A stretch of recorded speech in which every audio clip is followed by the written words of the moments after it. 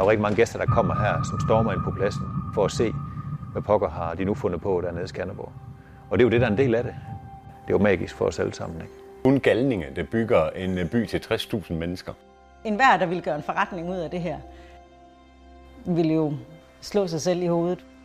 Det er jo også den skabertrang, både vi har i huset og de frivillige, det er, at man får lov at sætte præg på noget, og man får lov at lave noget, der er fedt.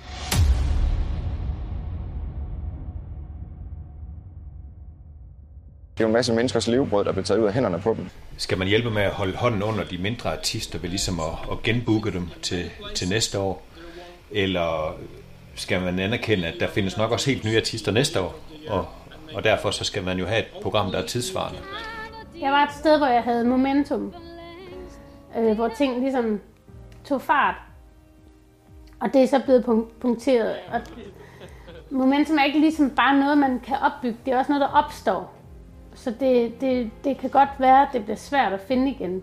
Der er ingen tvivl om, at det er jo i kriserne, man lærer og finder ud af, hvad kan det, man arbejder med. Og jeg har ikke oplevet med samme hurtighed, at vi i vores del af verden har taget så drastiske skridt. Hej, det er godt. Det er jo sært, det her. Det er jo så mærkeligt. Jeg ved ikke, om I har været til dem her før. Det er nummer 5, vi spiller. Og selvom det føles en lille smule mere naturligt nu, så føles det stadigvæk mærkeligt at komme ind foran en masse biler. Jeg tror, at du vil have, at jeg bliver, selvom det ikke er det, du siger. Du siger bare, du hygger dig. Og det er jeg synes, det var ret sjovt at lave til sidst. Sært.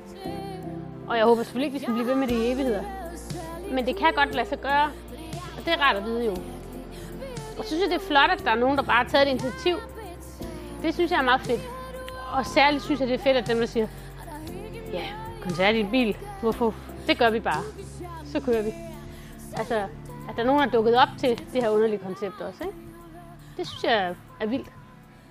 Så da selve aflysningen, at vi skulle aflyse, den ramte os, altså påbuddet om store forsamlinger helt frem til 31. august, den kom. Altså der ramte virkeligheden jo på en måde, så vi måtte jo knibe os selv i armen og sige, okay, men nu er det virkeligt.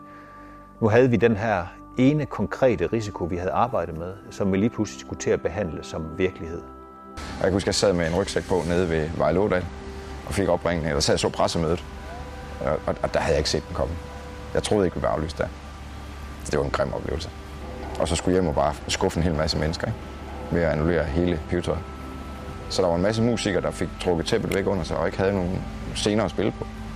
Og vi var med til at skabe scenen, der gør, at de kan optræde, de kan performe, de kan tjene deres penge, de kan udleve deres kunst. Og når vi lige pludselig ikke kan det, så tager vi jo nogle muligheder væk. Det var virkelig godt. Så lige pludselig kunne jeg mærke det der med sådan at have så lidt råderet over sine egne muligheder for at skabe sig sit arbejde. Det var meget, det har påvirket mig meget psykisk, vil jeg sige.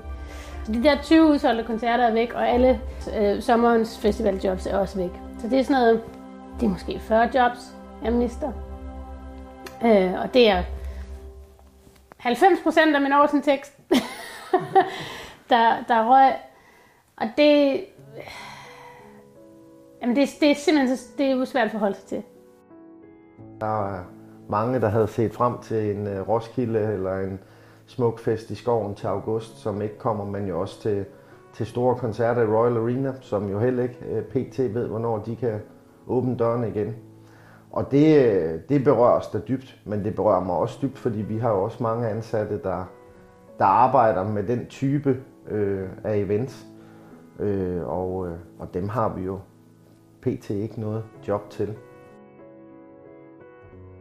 Nå, hvad tænker du? Jamen, jeg tænker, at der er 2 locations derhenne. Vi kan kigge på den her først. Jeg har aldrig sagt nej til et projekt. Aldrig. Og det er 100% sikker. Hvor meget kan den der scene bære? Den kan stå i midten. Den var bare med kranmanden. Det er ingen problemer i. Der er kun sådan noget med sikkerhed, og sådan noget, der er farligt for mennesker. Med højder og huller i vejen, hvad ved jeg. Men nej, vi siger aldrig nej til noget. Og det er jo også den grundværdi, vi har med fra helt de gamle stifter af festivalen. Altså, hippieånden, som den også nogle gange bliver omtalt. Men den der med, der er bare ikke nogen smalle steder på Smukfest. Altså, vi laver ikke det her for at putte penge i egen lomme. Vi gør det for at lave en endnu federe fest året efter. At der findes så mange vilde anekdoter på, at der er blevet gjort noget ekstraordinært for nogen, som de slet ikke havde forventet. Det er jo det, der er så fint, at vi bevarer og husker, at det er altså en del af vores historie, som vi skal bære med. Det er, at den nye kunstner, som spiller ude på livecamp, 3 19-årige musikere, jamen de får den samme service og den samme oplevelse, som Sting eller Justin Bieber får, når de kommer her. Og det er sådan en grundværdi på festivalen. Det er, at alle er noget, og alle er lige meget. Det er også fedt at arbejde for en trold, i stedet for at arbejde for, at der er en eller anden rigmand, der bliver rigere. Det er der ikke nogen, der gider. Jeg gjorde i hvert fald ikke.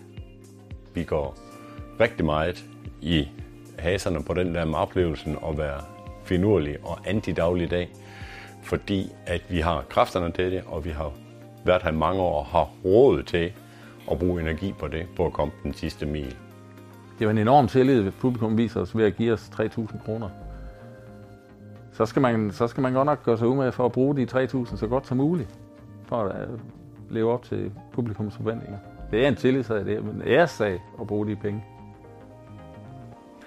I den her situation, så er der nu en større vished om, hvordan vi skal håndtere de her forskellige relationer, og det giver en stor lettelse.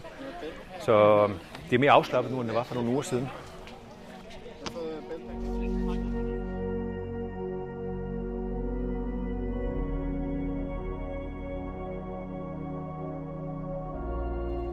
Ja, jeg synes, det er ret fedt, at de så har valgt at lave nogle tv-optagelser i stedet for. For dem, der ikke kommer på festival, og os, der ikke kommer på festival, at spille. Det synes jeg er ret godt. Og jeg synes i det hele taget, at fjernsyn har været ret godt. Når det først lige kom i gang, skulle lige i gang, så synes jeg faktisk, de har været ret gode til at tage musik ind. Noget de sådan, hvis jeg skal være lidt flabet, noget de har været rigtig dårlige til. Altså, vi bygger det hele på frivillighed, og den gejst skal også bevares, og det er noget af det, vi arbejder på big time lige nu. Hvordan holder vi hånden under den her kæmpe motor, der får det hele til at køre? Men når dagen er om, så har vi jo hånden på kogepladen. Men de rigtig kloge, de anerkender også, hvad de ikke ved. Men arbejder med at prøve at fylde de der huller ud, og så justere dem hele tiden, mens verden den udvikler sig omkring os.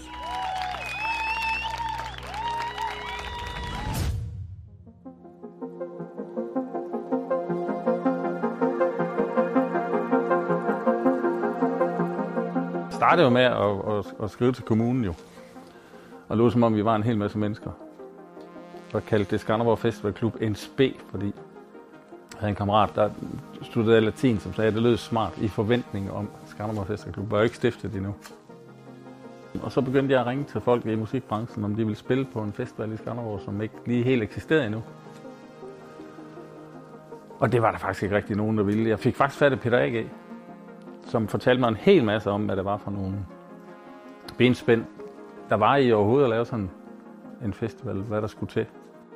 Og så fik jeg et brev fra kommunen. Det var så økonomiudvalget, der havde skrevet, at de var ikke sendet at give økonomisk støtte til pågældende arrangement. Og der tænkte jeg, jamen de har jo ikke sagt nej til, at jeg må lave det. Så jeg gik ned på politistationen og viste dem brevet. Og det var formuleret sådan, at det var ikke afvisende, de ville bare ikke give penge til det. Og det var i hvert fald sådan, at politiet købte den også, og gav mig en spiritusbevilling til arrangementet. Så på en eller anden mystisk vis, så gik vi i gang med at arrangere det, uden at have sådan en helt konkret tilladelse til det af kommunen. Dengang der gik man jo bare ind på kommunekontoret. Jeg havde lang hår og bartager og dolk i bæltet. Gik man bare ind til borgmesteren. Og så fik de også skrevet sådan en formel tilladelse til det, og sagde, at hvis vi skulle have nøglen til en eller anden gammel skurvogn, der stod derude, så skulle vi gå op på materialegården, hed det dengang. For der kan vel der lå nogle brædder, vi kan bruge til gulv på scenen og sådan noget. Så startede det der. Var det Luna, der spurgte, hvad for et pæreanlæg vi havde det, og vi tog ikke sige, at vi ikke vidste, hvad et pæreanlæg var. Vi troede selv, de havde nogle højtalere med. Men det fandt vi så ud af, at det var faktisk et sanganlæg. Så tog vi simpelthen til Dokumentar-koncert. Det var 3 uger før, vi skulle holde festival. Lige efter koncerten, der gik vi op til Front of House, som vi nu ved, det hedder. Og så spurgte vi, det der, I har der, er det et pæreanlæg? Og det var det. Hvad skulle de lige om 14 dage? Fordi vi stod og manglede sådan lidt. Og det var så en, der hed Asger Bak, som havde det. Og han gik med på, at hvis han kunne få 1.200 kroner, så ville han godt køre til Skanderborg og sætte sit pæreanlæg op. Så det var lidt som dagen og vejen. Learning by doing, ikke?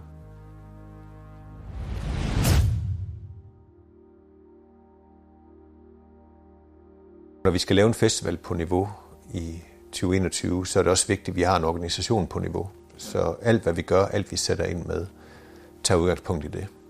Så det har jo været opgaven med at finde ud af, hvordan finder vi en god vej for os selv og hinanden og for arbejdspladsen.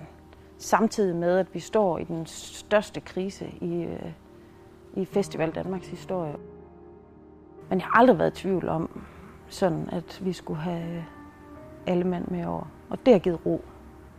Altså jeg er på røven over samtlige af vores kolleger i huset, altså, som har støttet op om forslag til, hvordan kan vi gøre det her. Vi har jo et hus fuldt af folk, der også er gået ned i løn regnskabsåret ud, for at vi kunne få enderne til at nå sammen, og uden at blinke.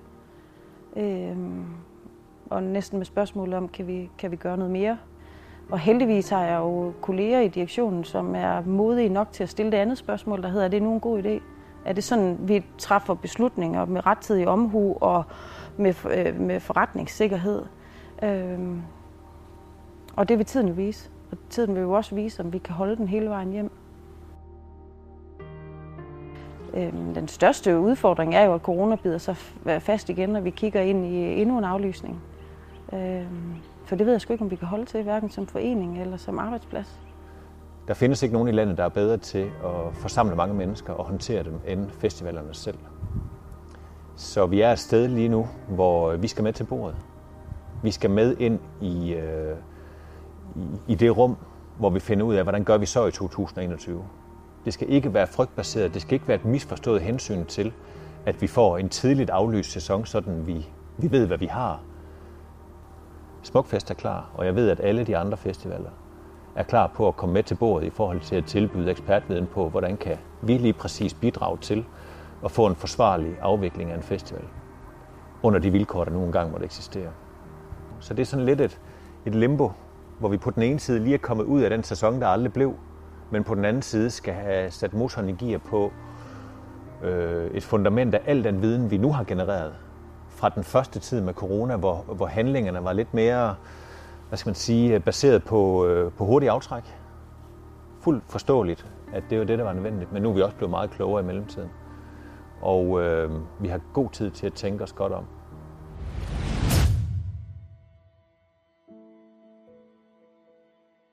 Det var så i 81, hvor vi satsede lidt. Gælden var måske mindre end 80, men banken krævede, at vi mindst havde 80.000, både i forhold til gælden, men også i forhold til en kassekredit, hvis vi skulle fortsætte med at lave festival. Og bankdirektøren, han sagde, at jeg skulle tage ejerskab på festivalen og få min far til at kautionere, så ville han godt redde projektet på den måde. Og det ville jeg simpelthen ikke. For det første, så skulle min far ikke blande sig ind i det. For det andet, hvad skulle alle de andre? Og fordi han sagde, jeg kan ikke huske, om han brugte ordene, men så nogen som dig, eller jer, sådan nogle uformuende slaskrøve, kan vi jo ikke lige låne 80.000 på jeres glatte ansigt. For jeg ejer jo ikke noget, og det gjorde vi heller ikke. Så sagde jeg til ham, hvor mange af sådan nogen som mig skal der til så? Det er mindst være 10 mand. Så siger jeg, hvis jeg kan finde 10 mand, der vil kautionere for gælden, solidarisk som det hed, er du så med på at lade os fortsætte? Ja, det kunne jeg godt. Han troede ikke på det. Men dagen efter havde han fået 10 slaskrøve ind i banken og skrevet under på gælden. Det var ret stort. Og det var også med til at skabe sådan en... Nu vidste folk godt, at man kunne lave en festival derude, og det var faktisk ret fedt at være til.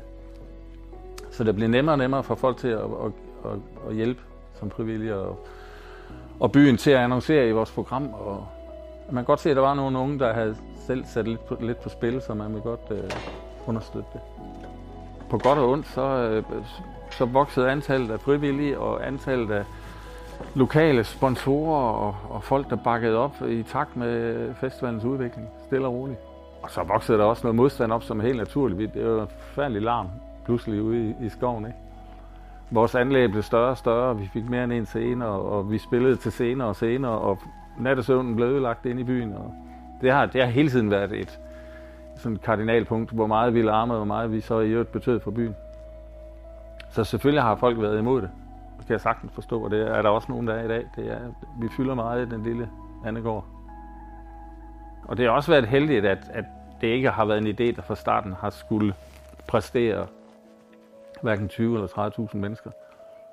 Fordi byen er også vokset op med det, i takt med, at vi udvikler os og gik fra 600 mennesker det første år til 1.200-1.500 og til 3.000 og til 5.000. Og det har været sundt for os, som jo ikke er enten kæft om, hvad vi lavede, og så har det været sundt for byen og for myndigheder og leverandører hele vejen rundt, så har det været en rigtig sund måde at udvikle det på. Vi har heller aldrig haft en bestemt plan om at blive så store som muligt. Vi har bare gerne vil lave den smukkeste. Det er et højdepunkt i mange menneskers liv at komme på festival. Komme ud og høre noget god musik og være sammen. Det er også derfor, at journalisterne ringer til os festivaler, når der er noget udvikling.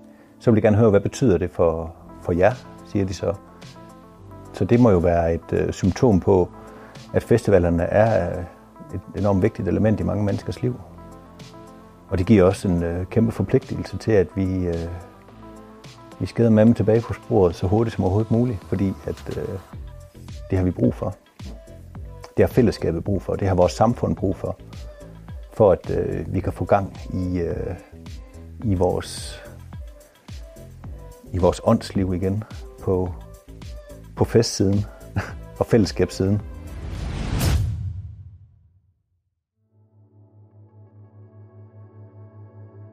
Der er truffet en politisk beslutning. Det er jo et politisk valg at ikke investere i muligheden for, at alt, hvad der kan afholdes, som vi kender det skal kunne afholdes. Man har lavet en genåbningsplan, der gælder for samfundet generelt, hvor eksempelvis det udendørs forsamlingsloft det er sat til at falde bort i juni måned. Alle restriktioner er sat til at falde bort 1. august, med undtagelse af restriktionerne for festivalerne. Hvad er det, der lige skal bremses, og hvad er det, der ligesom skal køre videre i nogle andre sammenhænge? Jeg tænkte, at der kunne vi måske lige hjælpe hinanden lidt, og lige prøve at tænke det sammen med mig, hvor vi lige kan... Altså, du lyder simpelthen sådan helt... Jeg er også bare helt færdig. Ja. På en eller anden måde må der godt være et billede, som er det, som det hele er lige nu, nemlig pissesørgeligt. Ja. Vi er jo alle sammen pissekede af det. Ja. Igen. Ja. Og det er nærmest værre i år, ikke? Ja. Eller det er det. Fordi det var inden for rækkevidde, og det er stadigvæk, altså, der er ingen sammenhæng mellem virkelighedsudvikling og det, der kommer til ikke at ske. Altså, mediestormen, den er sådan reddet af for nu. Historien er fortalt, men altså det, der er helt vildt stor interesse for, det er jo, hvad laver vi så? Altså, det fylder helt vildt meget, og det kan vi simpelthen bare ikke sige noget om. Fordi at det alternative scenarie, vi havde tænkt, det passer ikke ind i den restriktive ramme, der er lagt ud nu her. Men derfor vil vi jo lave noget alligevel, og det skal vi så finde ud af, hvad det så lige er. Og nu er der EM lige om lidt, og der skal simpelthen være en forståelse for, at der skal være noget at sigte efter, som man kan ramme. Altså det duer ikke, det her. Altså, det har jo intet at gøre med at tjene penge, men det har noget at gøre med at få startet noget op, fordi altså lige nu er vi jo bekymret big time i forhold til, hvordan vi så kan starte på en 22-sæson, hvis ikke der har været noget i 21. Vi gider ikke sidde her igen, men det gør vi. Ja. Verdensmester i aflysning. Ja. Jeg vil kraftedeme hellere være verdensmester i festival, end være verdensmester i at håndtere afløsning. Altså.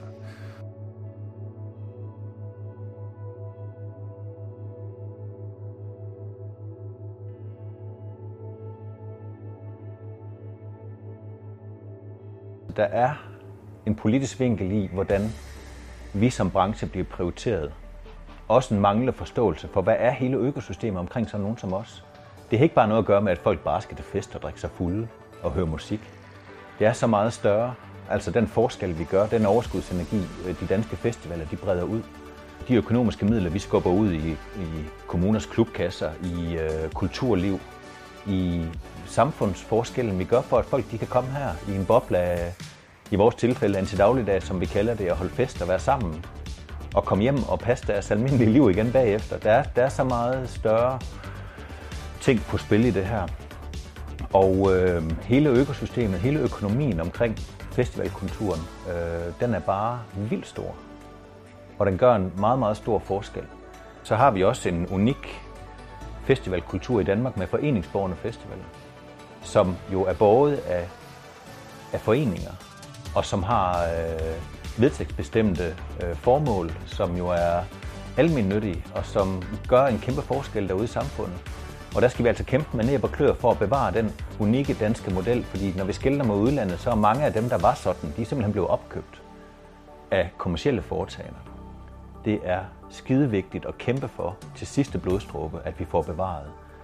Og i den her situation, der har vi bare nogle sårbare organismer også omkring det her, som skal bestå. Og det er der igen meget, meget store politiske intentioner om at kæmpe for. At selvfølgelig skal der kæmpes for, at de her modeller de består, det er jo klart. Men jeg er bare vildt spændt på, hvordan det ender med i konkret udmøntning, fordi vi har simpelthen så dårlige eksempler på, at de politiske intentioner ikke står mål med det, som det ender med at blive. Og det bekymrer mig lige nu, i forhold til, hvordan vi kigger på det samlede billede. Nu gælder det jo så om, at vi skal have kanaliseret vores energi over i og få lavet det fedest mulige her i 2021. Men det er sgu op ad bakke. Og så få kanaliseret al energi over i, at vores organisation, hele frivilligheden, de faste, der er her i sekretariatet, hele organiseringen omkring det at lave en festival, skal jo pejles ind på at lave en fed festival i 2022. Og det er jo nu. Det er også gælder. Men nu skal vi lige puste lidt og slikke sårene og have tid til også at være frustreret og få brugt lidt tid med vores familier, fordi det har der sgu ikke været meget af de seneste måneder. Altså tanker og arbejde, det har fyldt rigtig, rigtig meget.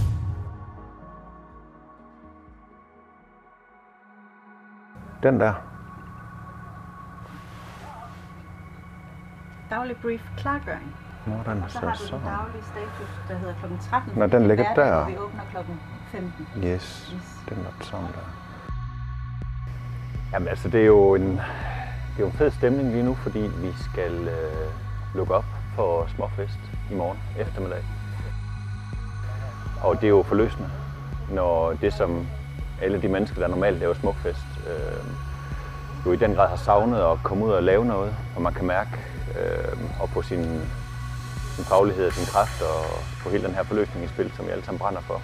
For omkring 3 måneder siden, der satte vi maskinen i gear til det her Smukfest. Hvordan er det at være i gang med at lave festival igen?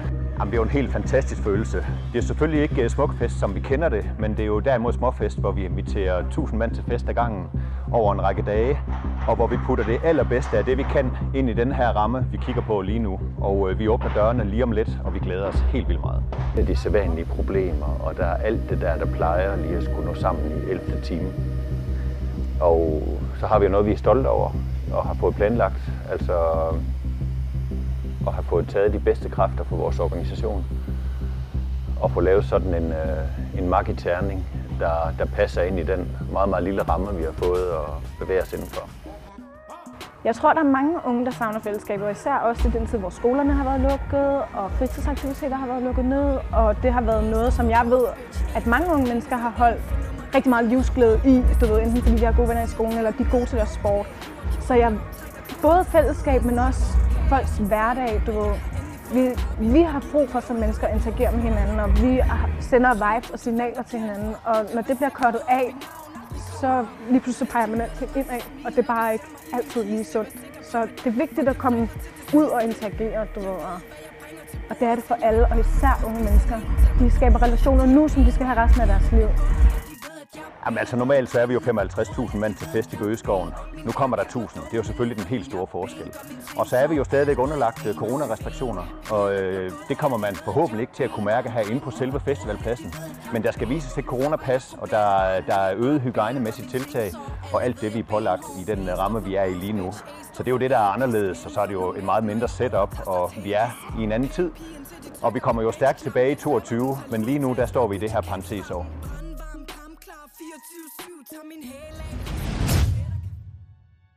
Også da man står på den anden side af sådan 2 år med aflyste festivaler, hvor det første år det var helt oplagt, at vi skulle aflyses, fordi coronaen skulle håndteres. Hvor år 2, det var sgu noget mere ulden i kanten i forhold til, at vi blev aflyst. Vi kunne godt have afholdt Smukfest. Og så har jeg sådan en kæphest, og det er, at når samfundet nu har brugt så mange penge på at skille os ad for at håndtere coronakrisen, så er der nogen, der skal bidrage til at gøre alt, hvad de kan for at bringe os sammen igen. Og der har de danske musikfestivaler en rolle i forhold til at få kærligheden og nærværet og krammet og menneskers fysiske nærvær til hinanden tilbage. Altså det, der bekymrer os allermest internt lige nu, det er helt klart frivilligheden. Og vi siger, at vi er godt med på frivilligheden, og folk er klar, og folk vil ud og fyre den af igen og lave alle tiders bedste festival i 2022. Men der skal rigtig mange til. Der skal 16.000 frivillige til at lave en festival, og det er ikke alle 16.000, der bliver talt med.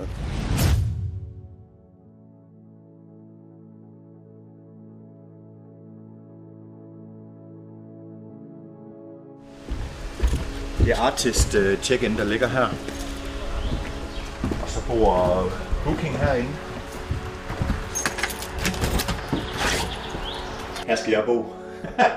Der mangler lige et skrivebord og stole og sådan noget, men den har været på lager i 3 år, ikke?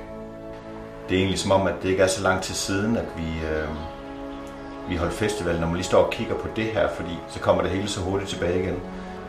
Vi skal bare lige være opmærksom på det, vi måtte have glemt. Men det er mærkeligt at lukke en container op, og så står det hele bare her, som vi forlod det. Det eneste, der er kommet til, det er noget mug i gulvtæppet. Kæft, vi har savnet det. Så det bliver dejligt. Giv noget gas igen.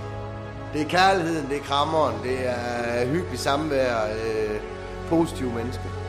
Mærkelige mennesker, sjove mennesker, underlige mennesker. Altså, det er altid, der er for mig. Når vi ser på vores festival i den her opbygningsfase, så tænker jeg rigtig meget på det der med, hvis man har en udfordring, så er vi lige pludselig 15.000 mennesker, der kan løse den udfordring. Alt kan lade sig gøre. Så flytter man sig fra hinanden. Det bærer sig dybt ned i frivillighedslaget. Vi har lavet den her skovplan, hvor vi har fået helt nye bøgescener.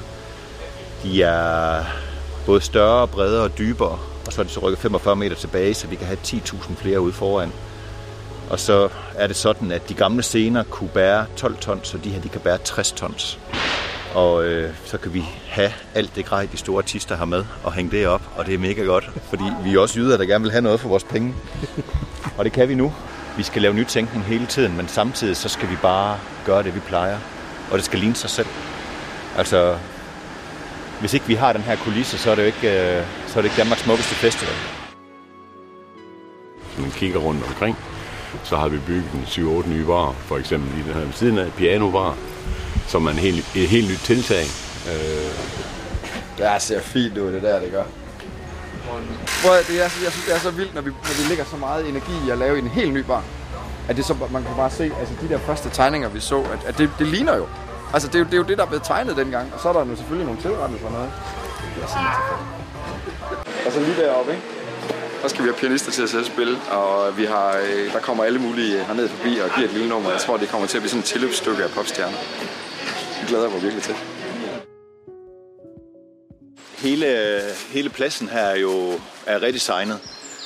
Og i 3D-visualiseringen af pladsen, der har vi kunne simulere rigtig meget i forhold til, hvad man kan se hvorfra, i forhold til at designe pladsen helt rigtigt. Når noget møder virkeligheden, så er der nogle gange, der sker lidt. Og det, der så er sket, det er, at på de 2 tårne, der står her i midten, der kan vi se de beslag, der sidder der skal der nogle store skærme op og hænge, der sådan ligesom hænger på højkant, ikke? På højformat. Men de tager sindssygt meget udsyn til scenen. Så enten så skal de højere op, de skærme, eller så skal de rykkes ud til siden. Men det gør det, som det ser ud nu. Beslagene, de er 3 meter over jorden. Det er bunden af det nederste beslag. Ja. Kan du se det andet tårn derovre, ellers kan jeg lige pege. Se. Det er... Den visuelle oplevelse er selvfølgelig første prioritet, men også i forhold til aktivt at bruge skærmene til at få spredt flokken bedre. Det er det, der er key til, at vi kan få lavet en god oplevelse her.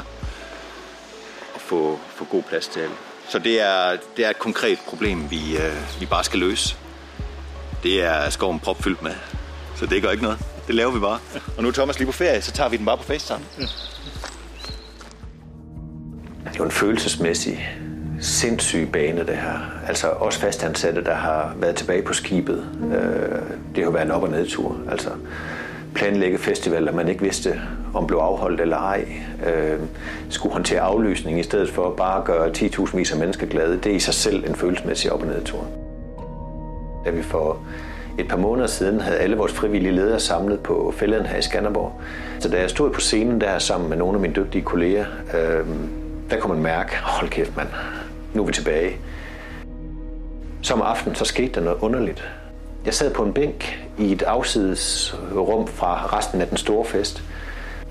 Men tårerne, de vælter ud af øjnene på mig. Altså, at der mærker man, at ja, nu kommer vi sgu over på den anden side, ikke? De er her. Vi har stadigvæk butikken. Vi har en fest, vi skal holde lige om lidt. Og så skal motoren i et andet gear, fordi vi skal ud af det andet.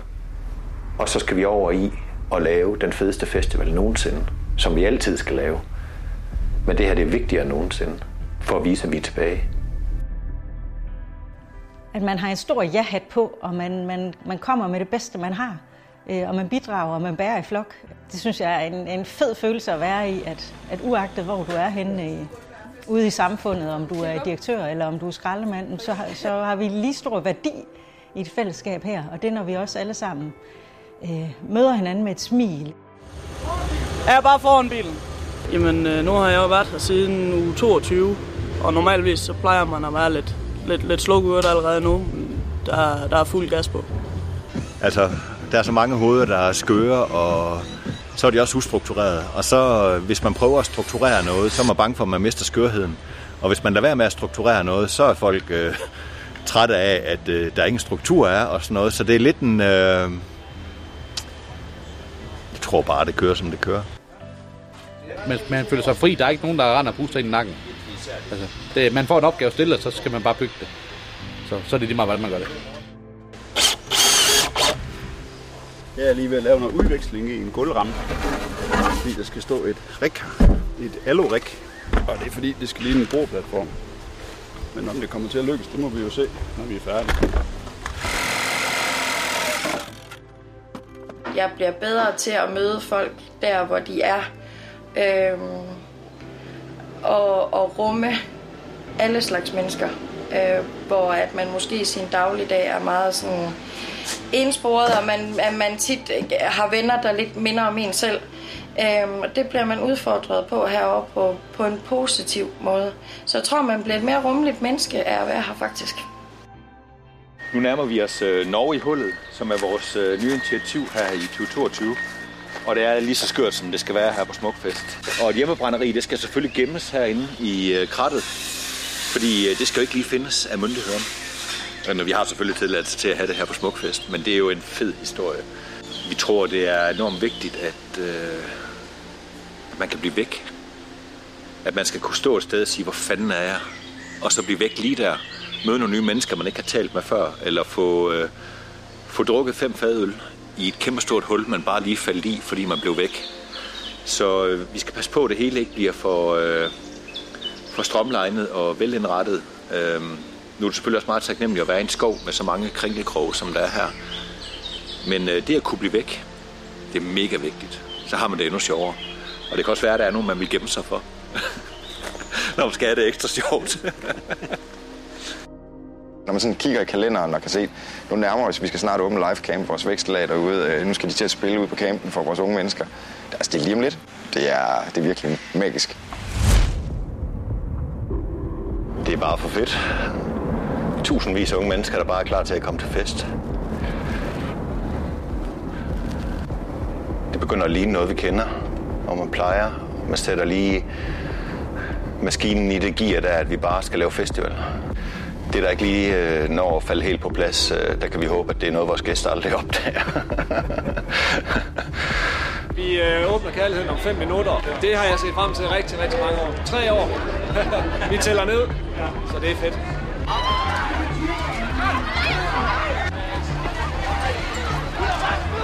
Vi er gode til at passe på hinanden, og alle historier om, at de ikke kan finde ud af at opføre sig ordentligt og feste ordentligt, det er gjort til skamme her. Jeg startede med at tude, da jeg kom ud, sammen med Christer. Vi stod og tude sammen, fordi han var på vej ind med bobler til nogle drenge på Kærligheden Mark 1 opstilling.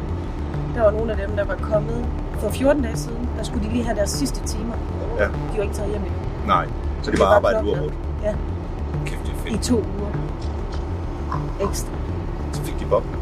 Ej, hvor er det så godt. Så begyndte Christer at tude, da han skulle fortælle mig det. Så begyndte jeg at tude, Christer han skulle. Godt, jeg ikke var der. Ja.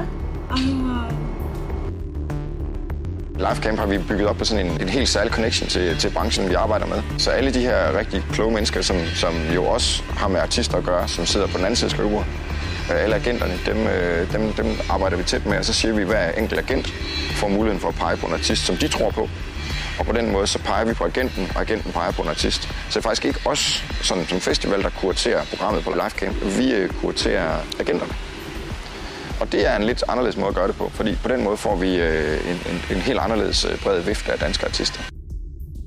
Hvis man kigger på alle samfund i alle tider, også sådan historisk, så har der jo altid været højtider. Og i de samfund, vi har i dag, hvor der også sådan er meget, alt skal være meget målbart, og vi bliver uddannet i skolerne til at være uddannet til et erhvervsliv for at komme ud og tjene et samfund og kunne holde vores eget lille hamsterhjul kørende. Og der tror jeg, man har brug for de her højtider, og jeg anser faktisk festivaler som en form for højtid i folks årsjul. Vi har det her begreb i Smukfest, hvor vi kalder det antidagligdag. Og det er jo lige præcis et forsøg på det her med at italesætte, at det er en pendant, det er en pause, det er et mellemrum fra hverdagen. Og det er det, jeg tror, der tiltrækker folk. At for dem bliver det en pause, det bliver en højtid, hvor man måske kan gå fra at have slipset på til hverdag, til så at tage en sjov hat på, eller måske have lidt mere mod til at gå ud og snakke med nogle mennesker, man ikke har mod til, eller energi eller overskud til i november måned. Så er vi klar. Der kommer nye barer og masser af nye finurligheder, så der er endnu flere oplevelser ved siden af musikken. Det ser sindssygt ud, det her. Det er så vildt, altså de der portrætter, der hænger rundt her.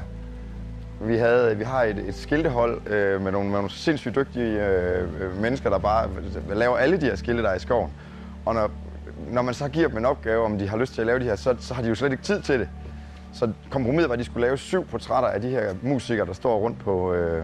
Bliver de så betaget af opgaven, at de ender med at male alle 14, og det er jo bare helt fantastisk at se. Det er jo kunstværker i sig selv, ikke? Og jeg elsker, når vi laver sådan nogle detaljer her. Det er fandme sejt.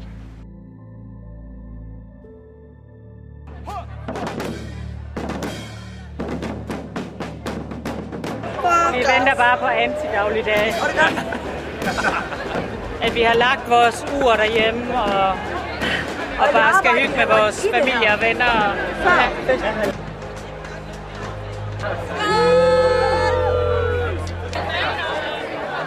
En glædens dag, når publikum kommer ind, og det hele det kører. Så siger man, wow, we did it again. Ja. Og det er da enormt stolt af, at det kan gøre, og det er jeg stolt på de frivillige vegne. En meget følelsesladet dag egentlig, samtidig med, at jeg lige nu midt i åbningen af det her bare er sådan lidt, nå, var det bare det?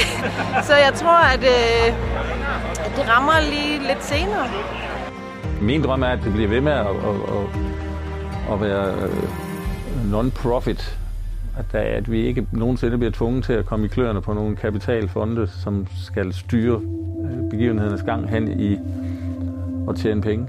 Fordi det handler om at tjene fest og glæde, og så dele den ud. Ikke?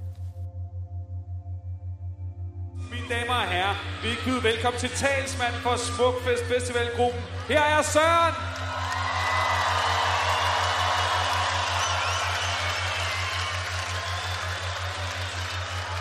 Kære venner,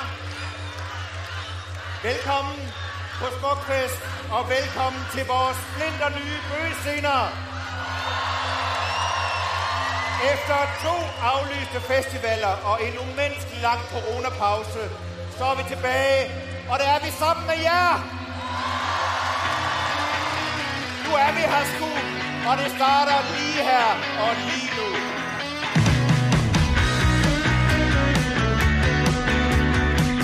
Folk kommer som dem, de er, og fester ligegyldigt, hvem de er. Den tilgang til, at nu skal vi have det sjovt, og vi skal synge, og vi skal kramme, det synes jeg er helt vildt givende og vildt, at vi kan.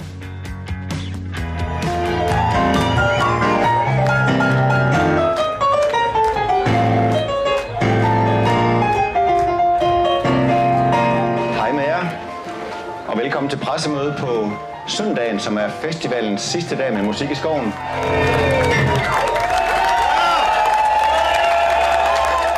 Det har været stort for os. Det har været stort for alle vores frivillige og alle dem, der er med til at lave Smukfest. Festen den har været savnet. Det gennemsyrer faktisk virkelig, virkelig meget. Man krammer hinanden. Så Antidagligt er de tilbage. Vi er glade for at kunne sende en masse mennesker hjem med nogle gode oplevelser, som de kan tage med her ud af skoven. Og håbet er, at det fællesskab, de har oplevet her, det er også noget, der virker ude i samfundet ude, når man skal hjem i dagligdagen, og Antidagligdagen den slutter.